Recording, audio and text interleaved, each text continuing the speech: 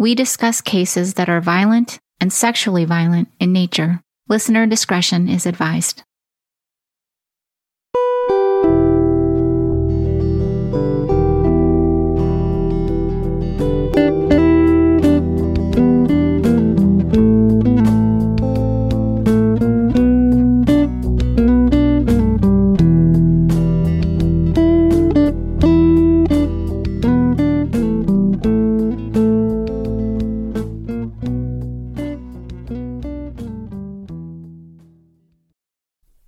Welcome to the Consult. I'm Julia Cowley, retired FBI agent and profiler and former special agent forensic scientist with the Tennessee Bureau of Investigation. This is part 2 of our coverage of the murder of Philip DiMartino, and I'm joined again by retired FBI profilers Angela Surser, Bob Drew, and Susan Kostler Drew. Before we get back into the discussion of this case, however, I want to thank all of you who are listening to us. It's interesting to see geographically where you're all from, all over the U.S. and even in other countries, which is astonishing to me. The top 3 places where we have our most listeners are the Bronx, New York, Dallas, Texas, and coincidentally, San Francisco, California. So for those of you in San Francisco, particularly if you're familiar with the Castro District, please get the word out about this case. Someone may know something, or they may need to be reminded that they know something. The other thing is that we are working on transcripts for all our episodes, and you will be able to access them on our website, www.truecrimeconsult.com. And for these 2 episodes about Philip's murder, we'll be posting transcripts in Spanish as well. Now back to the case and a quick recap. 36-year-old Philip DiMartino was found stabbed to death in his San Francisco apartment on Monday, August 2nd, 2010. However, it is believed he was killed on the previous Friday night, July 30th, 2010, after returning home from a bar called Badlands, which is located in the Castro District of San Francisco. There was no forced entry and no signs indicating robbery was a motive. It appeared Philip was killed by someone he invited into his home that night. In part 1, we discussed our observations of the very quick escalation to violence by the offender and possible reasons for this. A high level of emotion, mental health issues, drug or alcohol use, or a combination of these factors. We also noted steps taken by the offender indicating rational thought. He staged the crime scene by writing notes. There was evidence he injured himself and attempted to bandage his wounds, and he may have changed into the victim's clothing before leaving the apartment. So at this point, let's talk about who we think, based on the information we have, who we think this offender is, or how this offender presents in the world.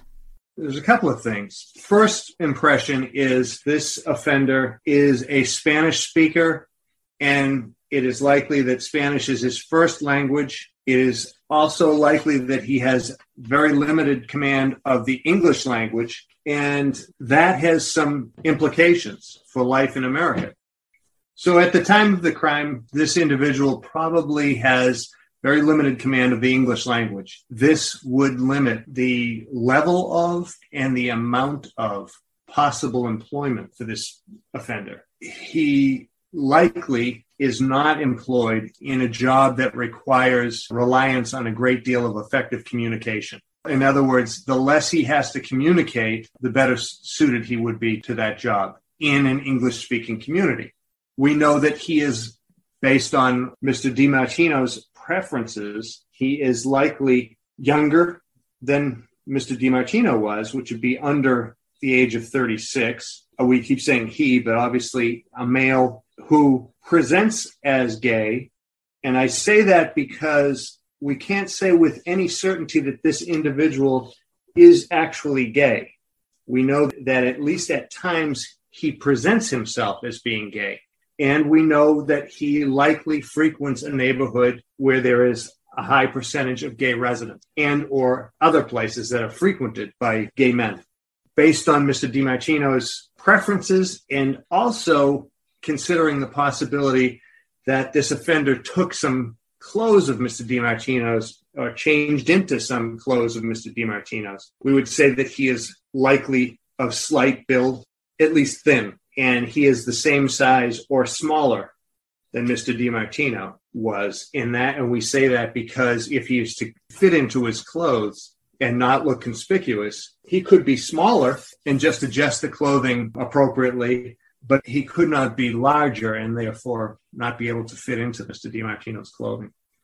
Okay, so this is a man who, back in July of 2010, would have frequented this neighborhood of San Francisco, the Castro district. It doesn't mean he lived there, but he was comfortable visiting the area. He may have commuted there or walked there. He may have resided in a Spanish-speaking community, but visited the Castro district when he was going out to socialize.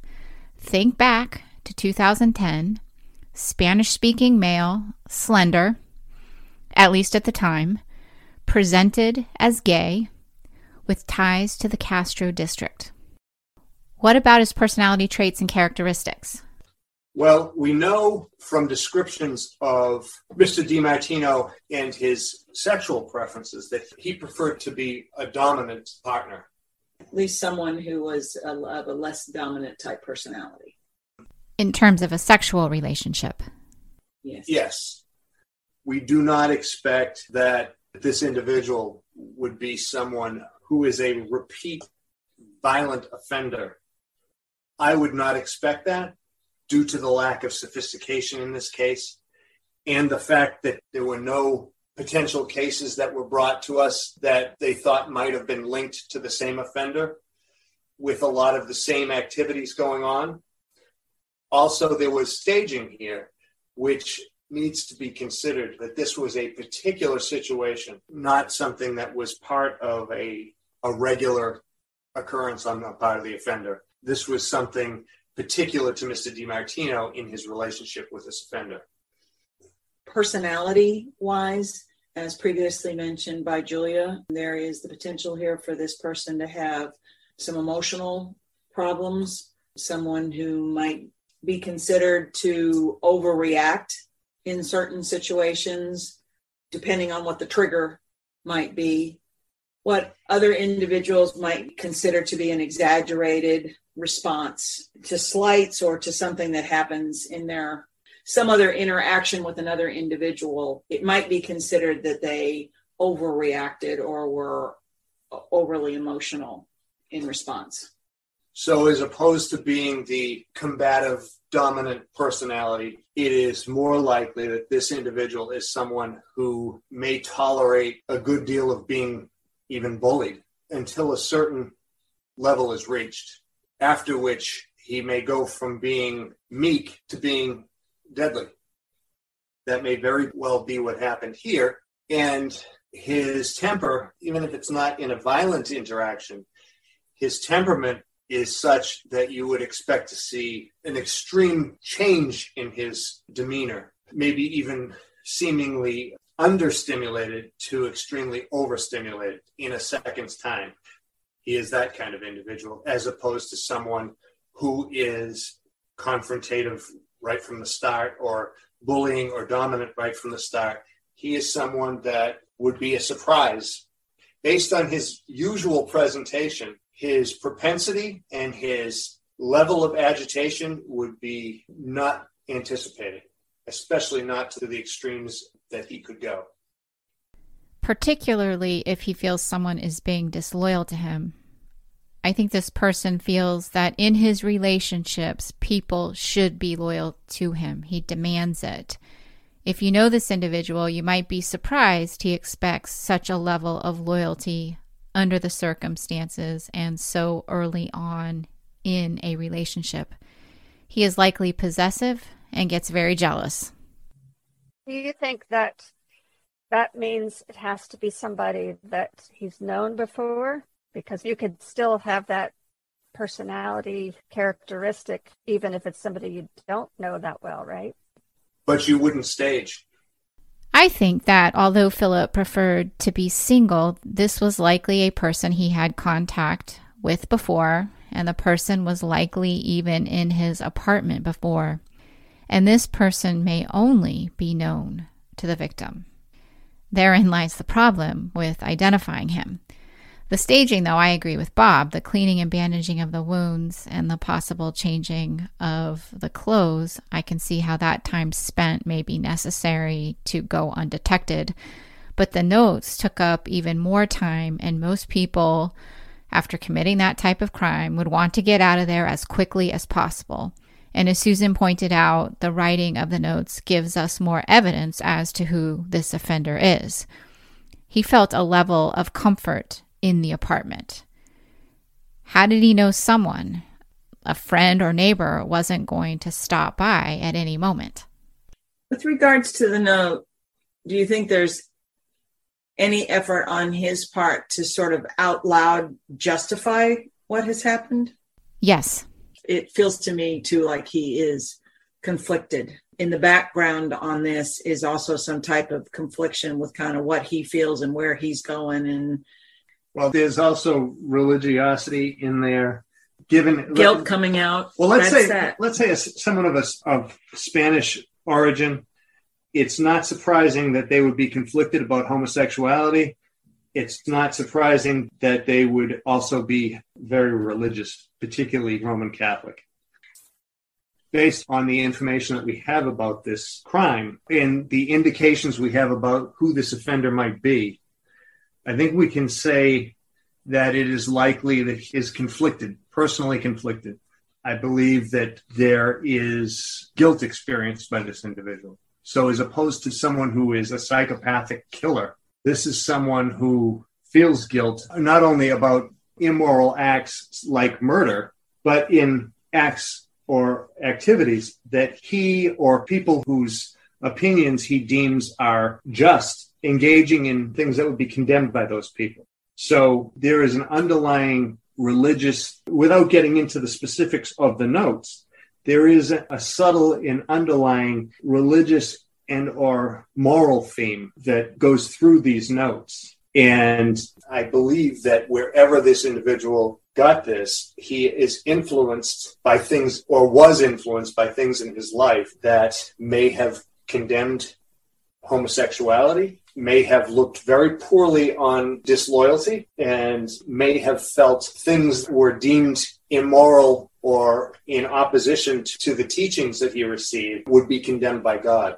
This may be a cultural or environmental influence, but it is strong enough where it comes out even under these extremely stressful circumstances in what is likely one of the most stressful events of his life. These are the things that bubble up in his communication. And as a result, there would likely be some guilt associated with this event. So behavior that's indicative of guilt would likely to have been observed immediately following this event. And might even be observed up to this day. The offender may have confessed to someone, or he may have said, I've done something so horrible I can't speak about it, or I've done something unforgivable. This is likely something that eats away at the offender and may come out if he's intoxicated or highly emotional about something. He may have told, perhaps not this whole story, but bits and pieces of this story. This crime is something that he likely thinks about each and every day. And there are other post-offense behaviors that individuals might have observed of this person. Again, we're going back 12 years to 2010. And just some other things to think about as some examples of what this post-offender might be, that something as significant as this could cause them to change their behaviors and or their routines. So, for example, if they had been a steady employee at a job, that might change. Maybe their behavior there becomes a little more erratic, or they become more withdrawn, or maybe they stop working there. Some of this could be done just in order to avoid detection by the police. If the offender feels that there's something that to cause the police to focus on, that they might change their routine. They might change their employment. If they were living somewhere close by in the area, they may have moved. Another thing to consider is that if, as we suspect, that the offender was injured during the homicide, that they would have suddenly appeared injured and then tried to come up with an excuse as to why they had an injury to their hand or why they had maybe more than one cut to their body. They may have taken sick leave suddenly after being a regular employee. If they had delayed seeking medical help for that injury, then maybe they had resulted in an infection that they had to deal with. You could see an increase or a decrease in, say, their use of alcohol and or drugs. Someone who, again, maybe had a very regular routine and then suddenly is absent or suddenly decides to take a trip immediately after this time period with really no explanation. I just needed to get away. Any type of change in a plan or in a routine, especially if this is someone who was usually very routine in some of their efforts. They could have been someone who was more than normally focused on news media. Any type of attention that was paid to this homicide with the news media, that maybe they had kind of an exaggerated response to that. Or an avoidance of the subject of murder. Say this had come up, say, among individuals I'm sure this was a topic of discussion among a lot of the social gathering places in the Castro area. It had to be. It got media attention. It had to be a study. Folks had to be concerned, especially because the offender was not identified. So this might be someone who was either had an extremely focused on this, or it could be someone, the opposite of it could be someone who's like, I don't want to talk about that, immediately removes themselves from the conversation and completely avoids any talk about the investigation whatsoever. If this person frequented gay meeting areas and or bars, etc., may have stopped doing so for at least a period of time, particularly while the hand injury was fresh. There may have also been a sudden renewal in expressed religiosity or frequenting church, etc., up to and including, in the case of Roman Catholics, confession. However, under the rules of the Catholic Church, that is privileged communications. However, this individual, if a practitioner of that religion, may very well have gone to confession and confessed this murder to a priest. But whether or not that's the case, renewed religiosity, whether at home, whether taking interest in reading the Bible, talking in terms of religion, in terms of heaven and hell, etc., etc. We've talked about a lot of different alterations of either behaviors or routines, but I think for anyone listening, and especially anyone who was in that area at the time, and again, going back to 2010, the bottom line would be a sudden change in the immediate time frame of this homicide, that you recall an individual who had an immediate change in behavior or in routine. We've given you examples of several different ways that could happen, but it would have been noticeable to someone who knew that person or at least saw them on a regular basis. And that's what we'd be looking for in this case. It's not uncommon for people to be uncomfortable contacting the police department because they don't want to get somebody into trouble, or they're not sure that the nuance of what they noticed is going to be important. But you have to really reach into your mind and trust your instincts. If something like what Sue and Bob were just talking about is something that you noticed, or any of the things basically that we've talked about, and go ahead and, just like Julia said in the beginning, give a name and let the police do the rest. Unlike offenders in other cases we've discussed who don't feel remorse for what they've done, we strongly believe this offender does feel bad and feels guilt. He would have reacted to that guilt, and that reaction may have been noticeable by those who know him. Those who know him would have noticed something. That's another difficult spot for people that are associated or friends with somebody they think that may have done something wrong or may have been involved in something, especially if it's this type of crime. But the ultimate goal is to get relief for the family of the victim. If you saw something back then, suspected something back then, or still suspect something, I want to remind you not to worry about being wrong, because the San Francisco Police Department will be able to rule out innocent individuals. If you know someone now who fits the profile of the unknown offender we've discussed. Look to see if they have any scars on their hands. The most likely area of injury would be in the web of their dominant hand between their thumb and pointer finger. I would also like to say something to the offender. This has been no way to live. You've held on to this for too long, and it's time to come forward. You can provide the answers to Philip's family and friends, and by doing that, I assure that you will finally be at peace. If you have any information about the murder of Philip DiMartino, please contact the San Francisco Police Department Homicide Detail at 415-553-1145. 415-553-1145. Or you can contact the anonymous tip line at 415-575-4444. 415-575-4444. Please help solve this murder. Again, all they need is a name. That's it for this episode of The Consult. Thank you for listening.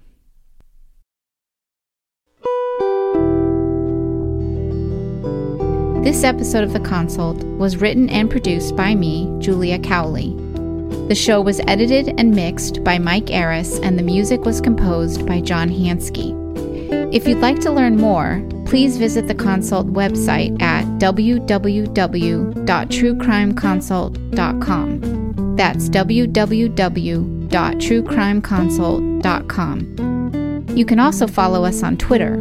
Our handle is @TheConsultPod. Thank you for listening.